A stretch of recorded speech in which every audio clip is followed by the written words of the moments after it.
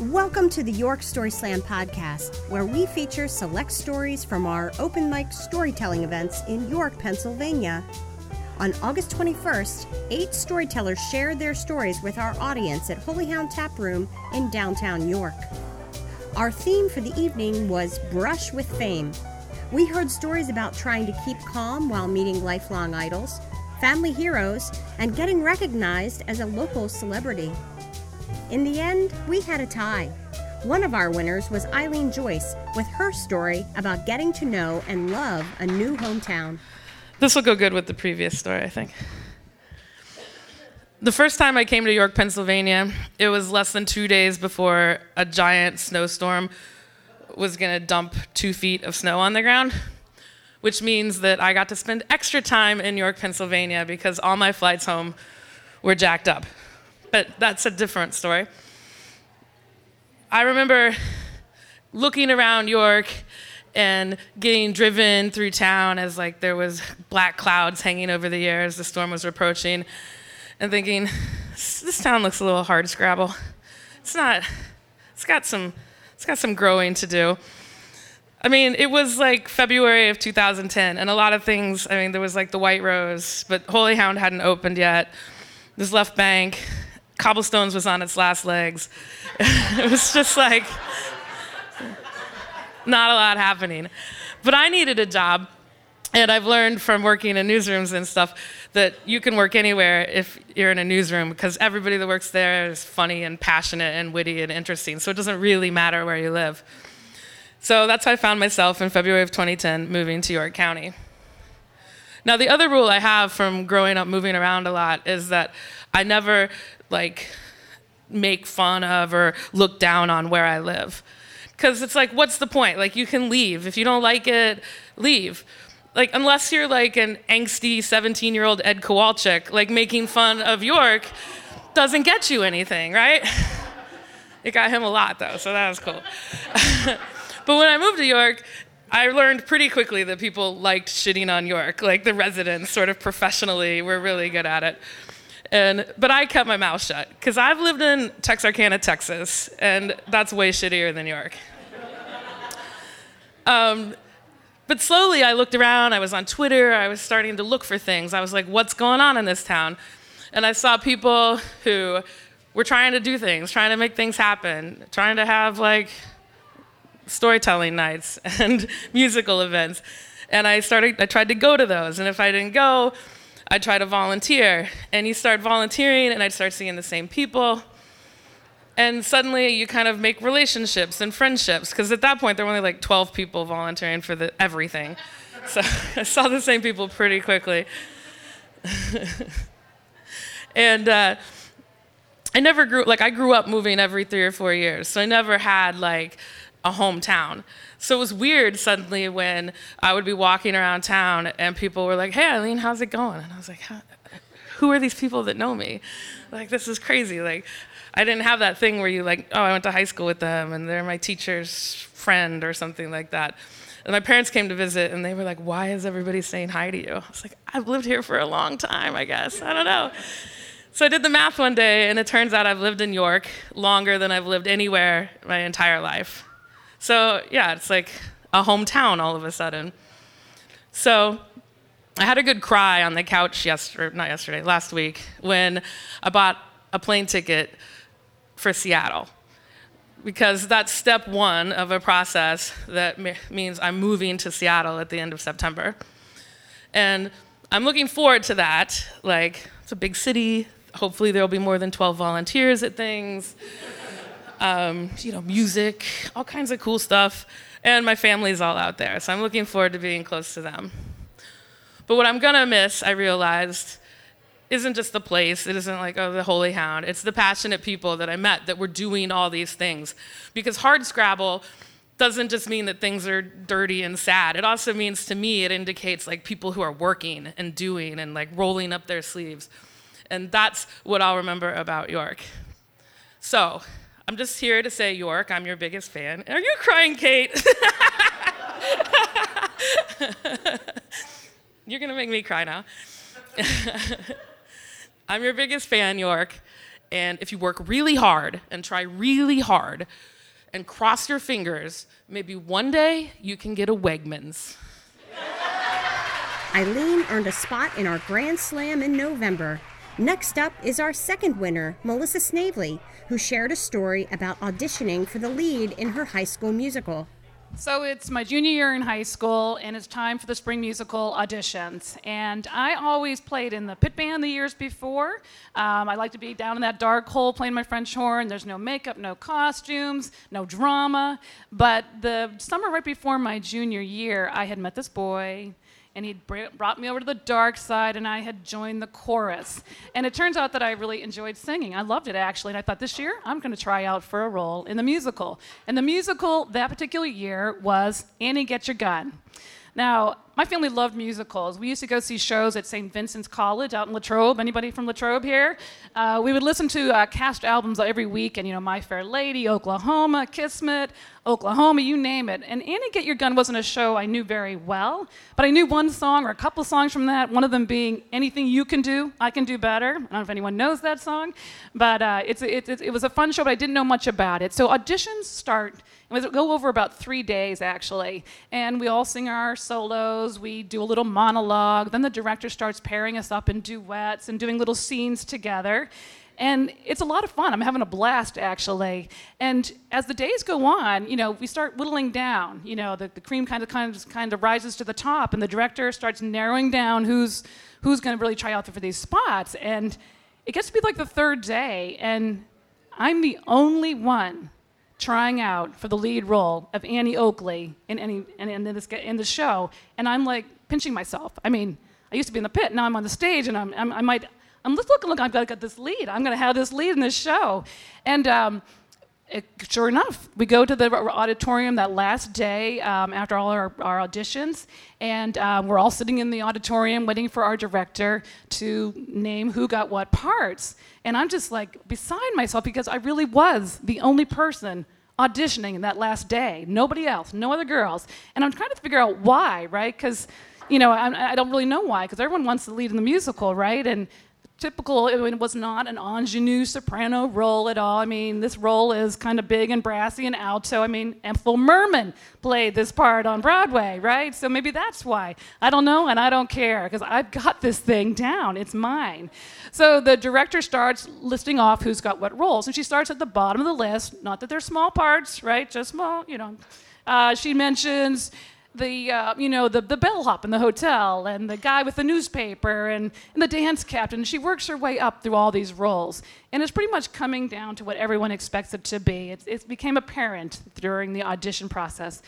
So she's down to the last two parts. The male lead, Frank, and then, of course, Annie Oakley, the part I'm going to get. And so she mentions, and the part of Frank is going to be played by Mark Brown. And everyone was like, yay, Mark! Even though we all knew Mark was going to get the part, it was very obvious. He was a good-looking blonde guy with a mustache. He was a senior. And he was a good friend of mine, actually. And we had a ton of fun during rehearsals. Not rehearsals, but auditions, back and forth with each other, kind of sarcastic and playful, just like you needed for this part. We were going to be great, and I couldn't wait to play opposite him in this show.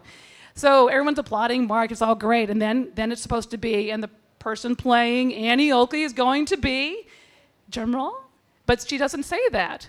The director doesn't say that. She says, Melissa, see me after we're all done here. The rest of you can go now. Rehearsal start tomorrow at 3 p.m. Be here, don't be late, and see ya. Have a great day. You could have heard a pin drop in the auditorium, and that's kind of weird for musical theater people, right? That never happens. But you could have heard a pin drop, and everyone starts getting up slowly and walking out of the auditorium. And I'm picking my jaw up off the floor and getting my backpack and my coat, and I walk down to the front of the auditorium to the director, to Miss Hart. And she has a very serious look on her face right now. She always has a serious look on her face, but it's extra serious. And when I got to her, she looked me right in the eye, and she said, Melissa, I'm giving the role of Annie Oakley to Mary O'Brien. I'm like, Mary O'Brien? Inside, I'm like, Mary O'Brien, she wasn't even here for the auditions. I mean, she was, completely absent. How could she get the lead role in a musical she didn't even audition for? And I'm thinking, well, I mean, don't get me wrong, I liked Mary. She was a good kid. She kind of hung out with the wrong crowd sometimes, but she wasn't even there. How could she get the part of Annie Oakley. I showed up, and Mary O'Brien's going to get it. And then Ms. Hart went on to say, Mary's had kind of a tough time of it this year, and I think this role would be good for her. Actually, I think she needs it.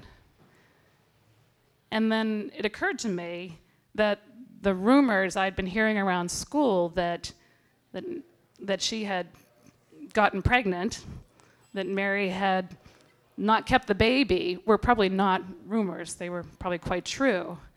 And I thought about the director, all week long, watching me having the time of my life, working my butt off, singing my heart out, and she's thinking in her head, I'm going to have to crush one high school girl, so that possibly another one can rise up. And I thought my director gave me a lot more credit than I probably ever would have given myself, but she was probably the only person in that school who believed in Mary at that time. So just to let you know, Mary went on. She was awesome. She did a great job. She was a bang-up Annie Oakley. I could never play the part as good as she did. She was amazing. But I just want to say, if you could all just indulge me for 1 minute and maybe help me out too, just 30 seconds. That's all I need. That's all I need, okay? Anything you can do, I can do better. I can do anything better than you. Yes, I can. Yes, I can. Yes, I can. Thank you. Melissa also earned a spot in our Grand Slam in November. Our final story on this month's podcast comes from Anthony Machinsky. Anthony shared his story about an unexpected way to impress a first date. All right, so I was told here before I even got here from Sarah Chain that I shouldn't have a story about my biggest fan, being about my fiance, and I didn't realize that Carter was going to do this or that Eileen was going to say it was about York or anything like that, so I'm sorry, Sarah, that this isn't about you or whatever. So I've been a journalist for 7 years, and in those 7 years, one of the things that really has me worried when I walk around town is being recognized. It's not so much being recognized by like a coworker or a friend or even a source that I've worked with. There's a couple of them in this room. The one thing that really worries me is being recognized by people that I have no clue who they are. A lot of those people generally come up to you and tell you how bad things are and how dare we, my paper ended up on the roof, and how come you didn't go get it, that kind of stuff. So this is one of those times that actually turned out well for me. Go back 2 years ago, I just started being a food reporter at the YDR, and I went down, did a story on Windridge Farm. Just a quick, hey, this is what it's like. Tried to do like a diners, drive-ins, and dives style thing, except without the blonde hair.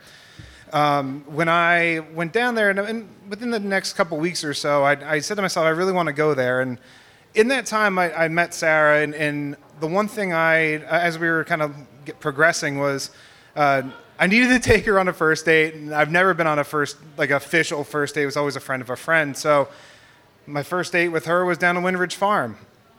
And the one thing I kept coming back to is, oh my God, I hope I don't get recognized. Please just no one be there and recognize me. So I pick her up, we go down to Windridge Farm, and I drive up, looking around as we walk in. The owner's not there, the executive chef's not there. I'm looking around the dining room, I don't recognize a soul, it's late, so no one else is really gonna pop in. Awesome, it's just me and her. So we have this awesome date, 2 hours, we're talking back and forth about, just everything. She's the girl that I imagine everything wanting in my life. And after the 2 hours is over, we're getting ready to leave. I asked the waitress for a check. And in that time, she goes, gives the check, put my card in, and I give it back. She comes back a couple of minutes later and kind of slowly comes up and hands me the little card thing and goes, "Are you Anthony Machinsky?" And my mind goes, oh shit. I don't know who this girl is. I don't have any idea at all who she is.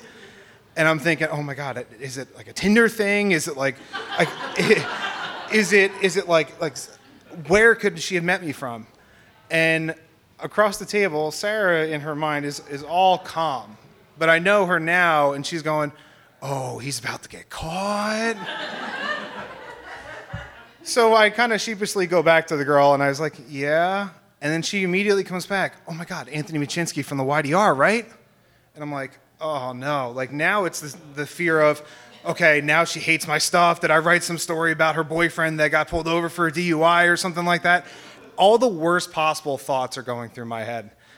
And guarded, I go, yeah.